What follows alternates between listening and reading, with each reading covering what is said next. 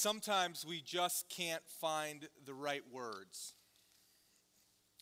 There are times when we have trouble describing the magnificence of something. Words just don't seem to do justice to the thing that we're experiencing. We struggle to find words to adequately express the majesty of one thing, and we struggle to find words to express the severity of another thing. Words don't always capture the grandeur of an experience that is before us. A couple of weeks ago, my family and I went back to where my wife Amy is from in the Rocky Mountains, just outside of Glacier National Park, Montana. And there were times when what we experienced, what we saw with our eyes by way of mountains and lakes and trees, and what we felt on our skin by way of sunshine and a soft breeze, and by way of what we smelled in the air of the evergreens in the mountains. There were times when the coalescing of things in an experience could not be expressed adequately with words. And I know that you could probably list a number of things in your life where that's the case, where words just don't do justice to the majestic beauty of one thing or the severity of another. And I think that we would agree that God is the greatest example of these things at all. How do you adequately express the majesty of God with words? What types of adjectives and nouns and verbs and participles could you possibly throw together to express our experience of him? Or even more importantly, to describe his true nature that even supersedes our experience of him? It seems like a fool's errand. Almost impossible. And yet, it is important to try. It's important to try because there's great benefit in expressing the majesty and wonder and glory and awe that emanates from our eternal God and Father. And as we turn our Bibles this morning to Habakkuk chapter 3, that's precisely what we see. And so I want to ask you to open a Bible with me to page 786 of the Pew Bible or in your personal Bible. And we see in the conclusion of this book of Habakkuk, the prophet, in the midst of distress, puts words to the incredible nature of God that he is interacting with. And in doing so, you can actually hear how his disposition toward his circumstances change. And so let's read together. Please follow with me in Habakkuk chapter 3. This is what it says. It says, a prayer of Habakkuk the prophet according to Shigionoth. O Lord, I have heard the report of you and your work. O Lord, do I fear. In the midst of the years, revive it. In the midst of the years, make it known. In wrath, remember mercy. God came from Teman, the Holy One from Mount Paran. His splendor covered the heavens, and the earth was full of praise. His brightness was like the light. Rays flashed from his hand, and there he veiled his power. Before him went pestilence, and plague followed at his heels. He stood and measured the earth. He looked and shook the nations. Then the eternal mountains were scattered, and the everlasting hills sank low. His were the everlasting ways. I saw the tents of Cushan in afflictions. The curtains of the land of Midia did tremble. Was your wrath against the rivers, O Lord? Was your anger against the rivers, or your indignation against the sea, when you rode on your horses, on your chariot of salvation? You stripped the sheath from your bow, calling for many arrows. You split the earth with rivers. The mountains saw you and writhed. and the raging waters swept on. The deep gave forth its voice. It lifted its hands on high, and the sun and the moon stood still in their place at the light of your arrows as they sped, at the flash of your glittering spear. You marched through the earth in fury. You threshed the nations in anger. You went out for the salvation of your people, for the salvation of your anointed. You crushed the head of the house of the wicked, laying him bare from thigh to neck. You pierced with his own arrows the heads of his warriors, who came like the whirlwind to scatter me, rejoicing as if it were to devour the poor in secret. You trampled the sea with your horses, surging of mighty waters. I hear, and my body trembles. My lips quiver at the sound. Rottenness enters into my bones. My legs tremble beneath me. Yet I will quietly wait for the day of trouble to come upon people who invade us. Though the fig tree should not blossom, nor fruit be on the vines, nor produce of the olive fail, and the fields yield no food, the flock be cut off from the fold, and there be no herd in the stalls, yet I will rejoice in the Lord. I will take joy in the God of my salvation. God, the Lord, is my strength. He makes my feet like the deer's. He makes me tread on high places. Amen.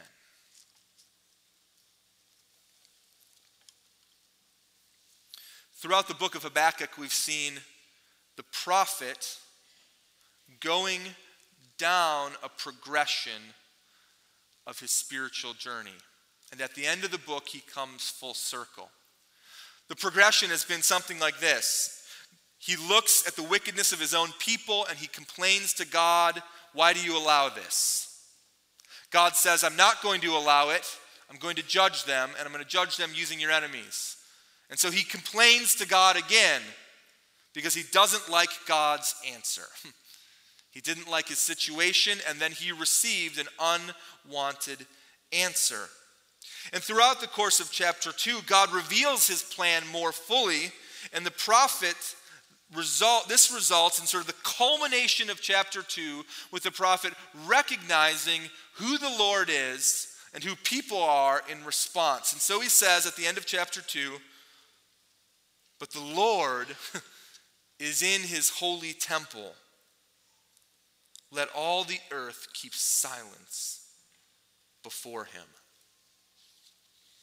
Habakkuk is moving from a place where he is unwilling to accept unwanted answers from God to a place where he considers God and he finds himself surrendering here at the beginning of chapter 3, surrendering his will in exchange for God's will, even though he doesn't like it. And he clings then to God for his salvation. This, my friends, is called faith. And look with me at the beginning of this movement toward faith at verse 2 of chapter 3. He says, "O Lord, I have heard the report of you and your work. O Lord, do I fear."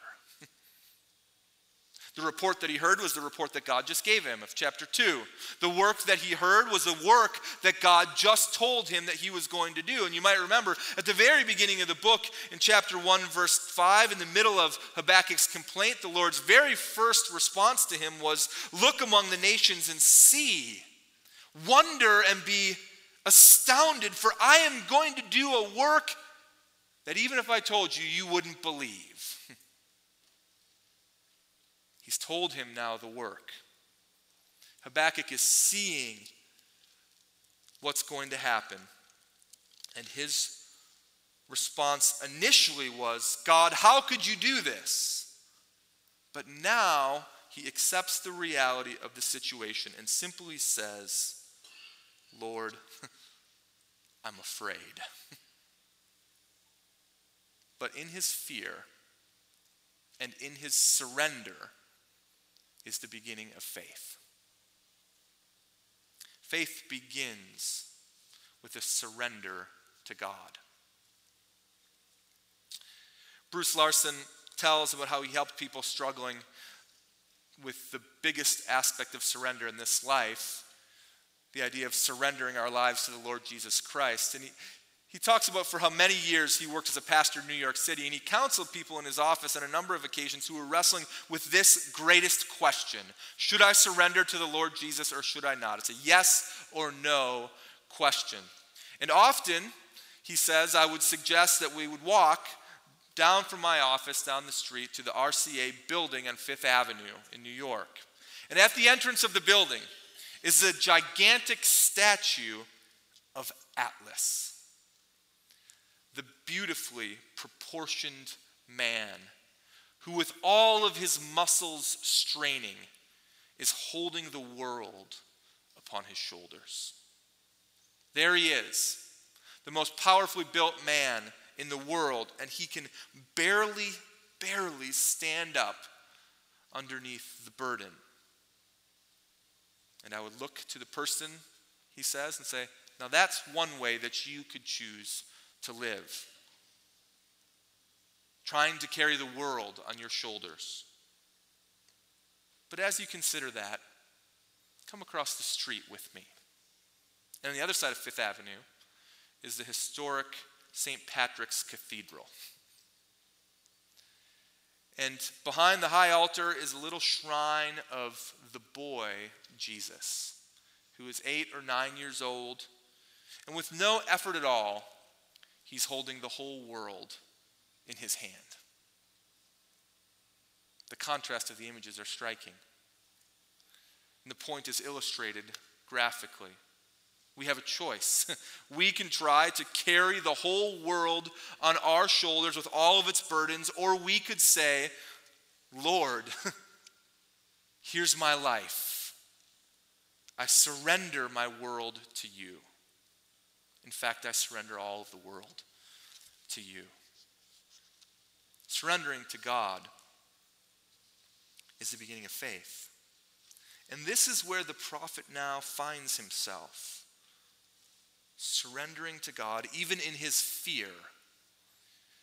And it leads to faith. And so what should he do next as he's surrendered? Fear dominates his emotions. The circumstances before him are increasingly more grim. His faith is now growing. And we see through the bulk of this prayer to God, which actually becomes a song of worship for all of the people of God, we see in verses 3 through 15 that he remembers things about God and that his hope for the future is generated by remembering that God is the Lord of glory.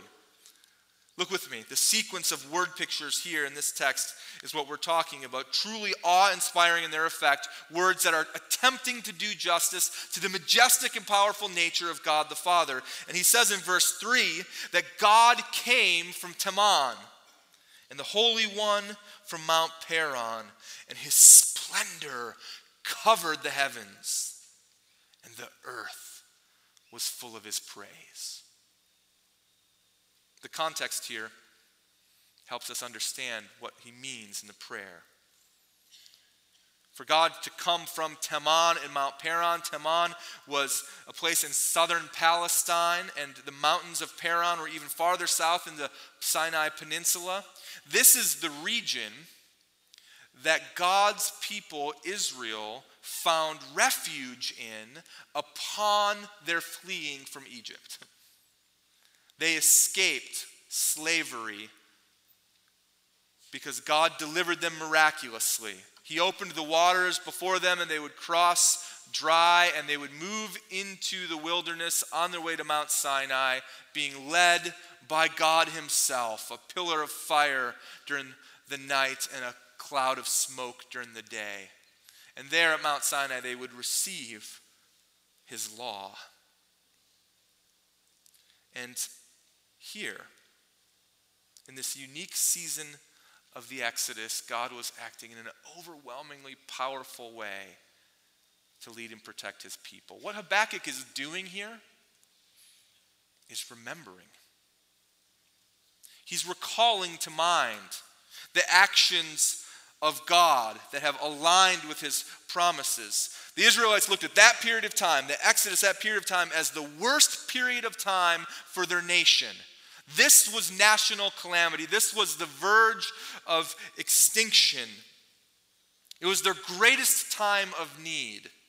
And now, as God reveals to the prophet Habakkuk that they are on the verge of another great, great time of need, he recounts, he remembers, he recalls to mind all of the works of God and his glory and his power in the last time of need, and it gives him hope in this time of need. And the imagery here is striking as he remembers who God is. Let me read it again in verses 4 through 6. The description of God walking through the earth, his brightness was like the light. Rays flashed from his hand, and there he veiled his power. Before him went pestilence, and plague followed at his heels. He stood and measured the earth. He looked and shook the nations. Then the eternal mountains were scattered. The everlasting hills sank low. His were the everlasting ways.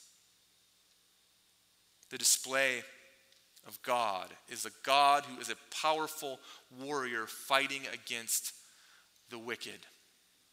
Pestilence or burning fever would go before him.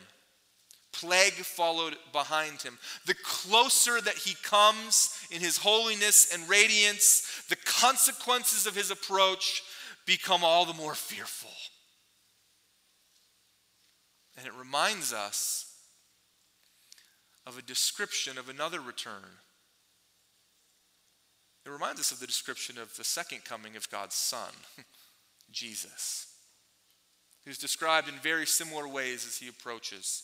One such description, Revelation chapter 1, verse 7, says, "Behold, he is coming with clouds, and every eye will see him, even those who pierced him, and all of the tribes of the earth will wail on account of him. Even so, amen."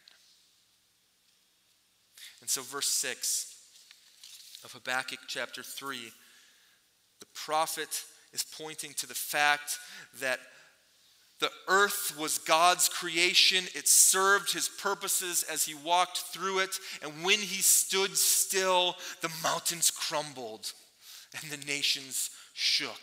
Who could possibly measure the earth? Only the one who stands far enough above it to see it clearly.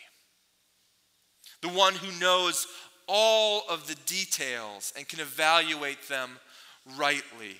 This God is bigger than us. He's greater than our circumstances. He's more grand than the history of time in which we live, and he is far superior in every way to his creation. His splendor and glory make the beauty of the earth look dim, and his vision cuts through the fog of our difficulties, of our suffering, of our circumstances, and our sin as he assesses rightly and precisely the reality that is before us. And what we see here is that when looking upon the majestic nature of God, the prophet finds hope in remembering. Remembering the greatness and glory of God himself. I wonder if you remember. I wonder if you remember the experiences of God in your life. I wonder if you remember the times when his presence was undeniably experienced or felt by you.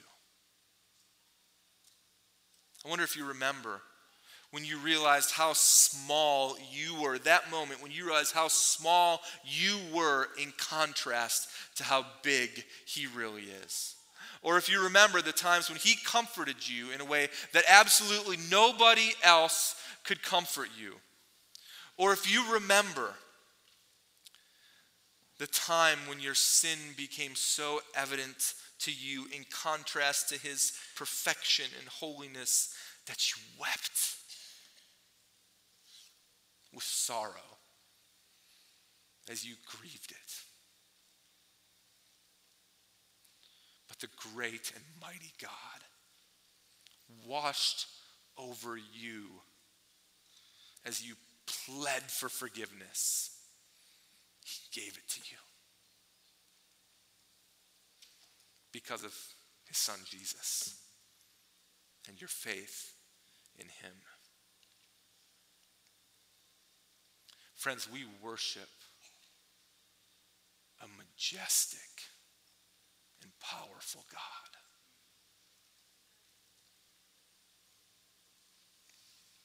And sometimes we forget.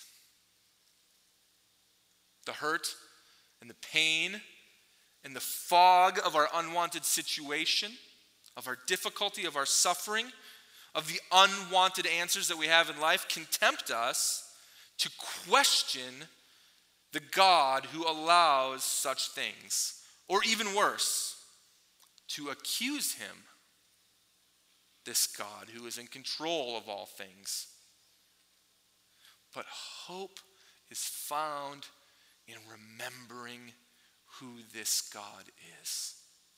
And when you remember,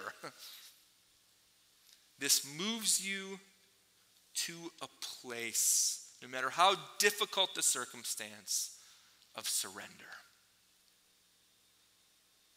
Now, as if the accounting of these great actions of God is not enough, the prophet then reminds himself and all of the hearers of this prayer and of this song of God's hatred and disdain for the wicked and for wickedness, and conversely, his upholding of his own people. Look with me at verses 10 through 13. He says that the mountains saw you and writhed. The raging waters swept on. The deep gave forth its voice. It lifted its hands on high. The sun and the moon stood still in their place. And at the light of your arrows as they sped, at the flash of your glimmering spear, you marched through the earth in fury, and you threshed the nations in anger. You went out for the salvation of your people, for the salvation of your anointed. You crushed the head of the house of the wicked, laying him bare from thigh to neck. There's a sense here in which he knows, as he prays, he knows that the sin of Israel and the wickedness of Babylon both demand judgment. Even the worst kind of judgment. He knows this. And he's reckoning with the sin that is around him, and yet, for the righteous who are among them, he calls for their salvation, even for his own salvation. And so you see this clear link of how God continually works throughout the course of history. He judges ultimately those who have sin or rebel against him or live in wickedness. And when you realize that all of us fall into that category at some point in our life, we fear. We fear like the prophet was afraid at the picture of judgment. And yet, God saves those who are his people consistently throughout the Bible. And so the question becomes, who are the ones who are his people? Or how do you become one of his people? How do you know that at the glory of the Lord that you are not perceiving it to be a terrible and awful judgment upon you, but rather a great day of hope and salvation for your future. Romans chapter 5, verse 2 says it as succinctly as it can be said. Through Jesus, we have obtained access by faith into this grace in which we stand, and we rejoice in hope of the glory of God. When you put your faith in Jesus, you have access to God and his grace, and you continue to stand in it in such a way that when God's glory is revealed in all of its awesome and majestic expression, you rejoice. You don't tremble in fear. Having faith in the Lord of glory gives us hope in any situation. As the book comes to its conclusion in verses 16 through 19, you see the prophet himself coming full circle. Verses 16 through 19, not only does he move from a place of acceptance, reluctant acceptance and fear, to a place of surrender and ultimate faith. At the end, he actually moves to a place where he expresses joy, even though his nation is about to be decimated.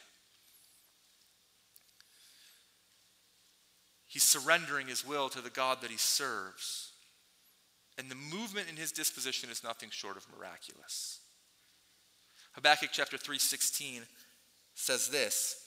He says, I hear and my body trembles. My lips quiver at the sound. Rottenness enters into my bones. My legs tremble beneath me. Yet I will quietly wait for the day of trouble to come upon those who invade us. He's afraid, but he's accepting what's going to happen. Then after a description in verse 17 of the stripping away of all the good things in his life, and sometimes that happens in our life, that all of the good things are stripped away and it reveals what's most valuable to us in the moment of greatest need, here's the miraculous shift. The last two verses of the book where it ends. He says, yet, despite all of these things being gone, I will rejoice in the Lord. I will take joy in God, the God of my salvation. God the Lord is my strength. He makes my feet like the deer's. He makes me tread on high places. And so you start to see how all of the ideas of the book coalesce. We don't like our circumstances, so we issue a complaint to God. God gives us an unwanted answer, and so we issue another complaint to God. We look and we start to see him clearly, and God says, the just will live by faith.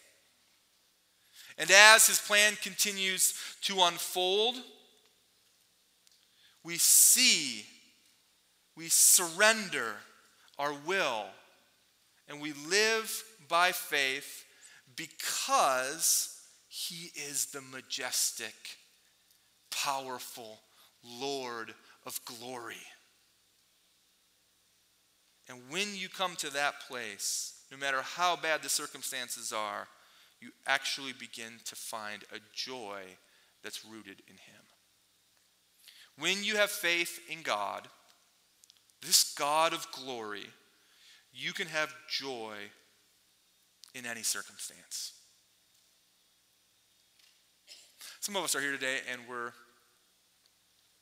in very hard times because of our own sinful choices and the consequences of those choices. Some of us are here today and we're in very hard times due to no choice of our own, but circumstances outside of our control. And the message of Habakkuk is the same for both. Remember who this God is and put your faith in him. When you have faith in the God of glory, you can actually have joy in any circumstance. Some of us are here today and we have no major difficulties in life at the moment, but we know that at some point we will. That's the nature of our human experience. Difficulty and suffering, or strife, or problems in our job, or financial issues. And therefore this message of Habakkuk, serves to prepare us for that day. What do you do when you are struggling in your friendships and you're lonely and you feel unjustly left out? Where do you turn? You cling to the Lord and you have faith in him. What do you do when the battle with depression returns and it has its grip upon you and it seems like it's never going to let you go? You have faith. You have faith in the Lord of glory, and you cling to this King and his authority. How do you navigate the tough seasons of marriage without losing hope or giving up or losing joy? You put your faith in God and you ask him to empower you and to see you through even the most difficult waters. How do you navigate chronic pain, illness, or even impending death? How do you live well and die well? You say, as the prophet has said, God the Lord is my strength, and I will take my joy in him. He is enough for me. Even if all else that is wonderful in this world is gone and all I have left is him, even there I will have joy. When you have faith in the God of glory, you can have joy in any circumstance. One of our church members, Art Fuller, was diagnosed with terminal cancer the other day.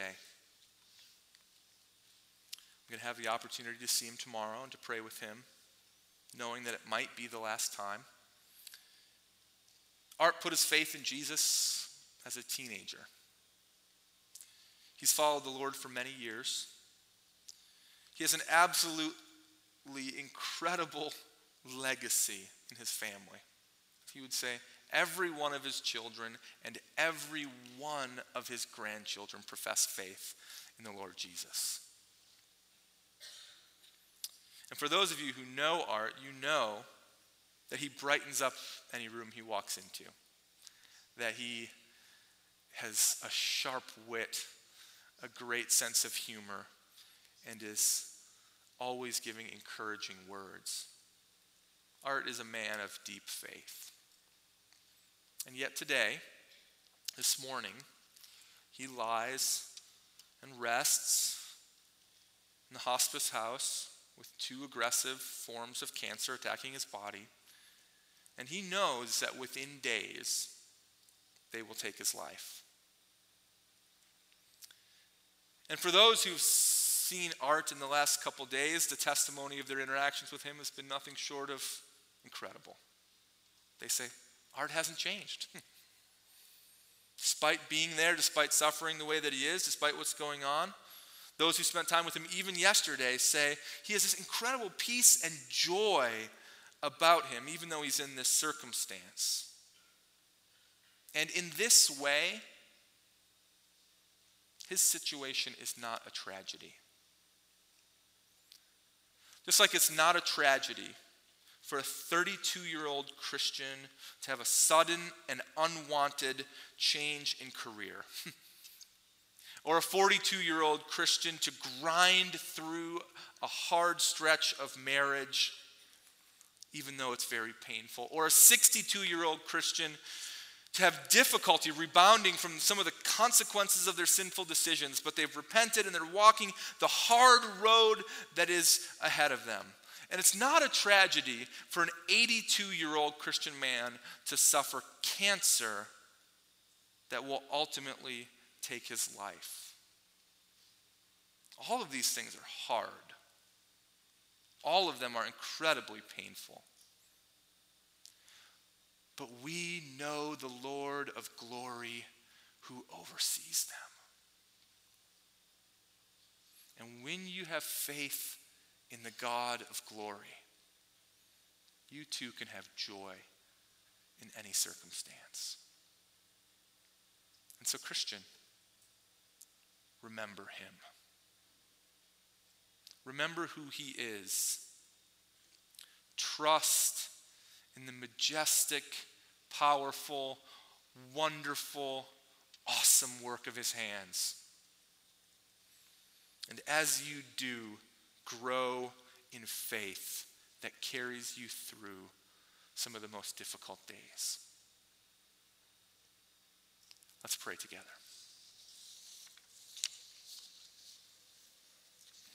Father, we have a serious tone in what is a serious book and a serious message. And we pray today that indeed we would continue to see clearly who you are in all of your wonderful ways. That we would cling to you, that we would be found as the just who live by faith, and that in this faith, not just in what you will do, but in who you are, we will have joy. We pray this for the sake of our own good and for your glory. Amen.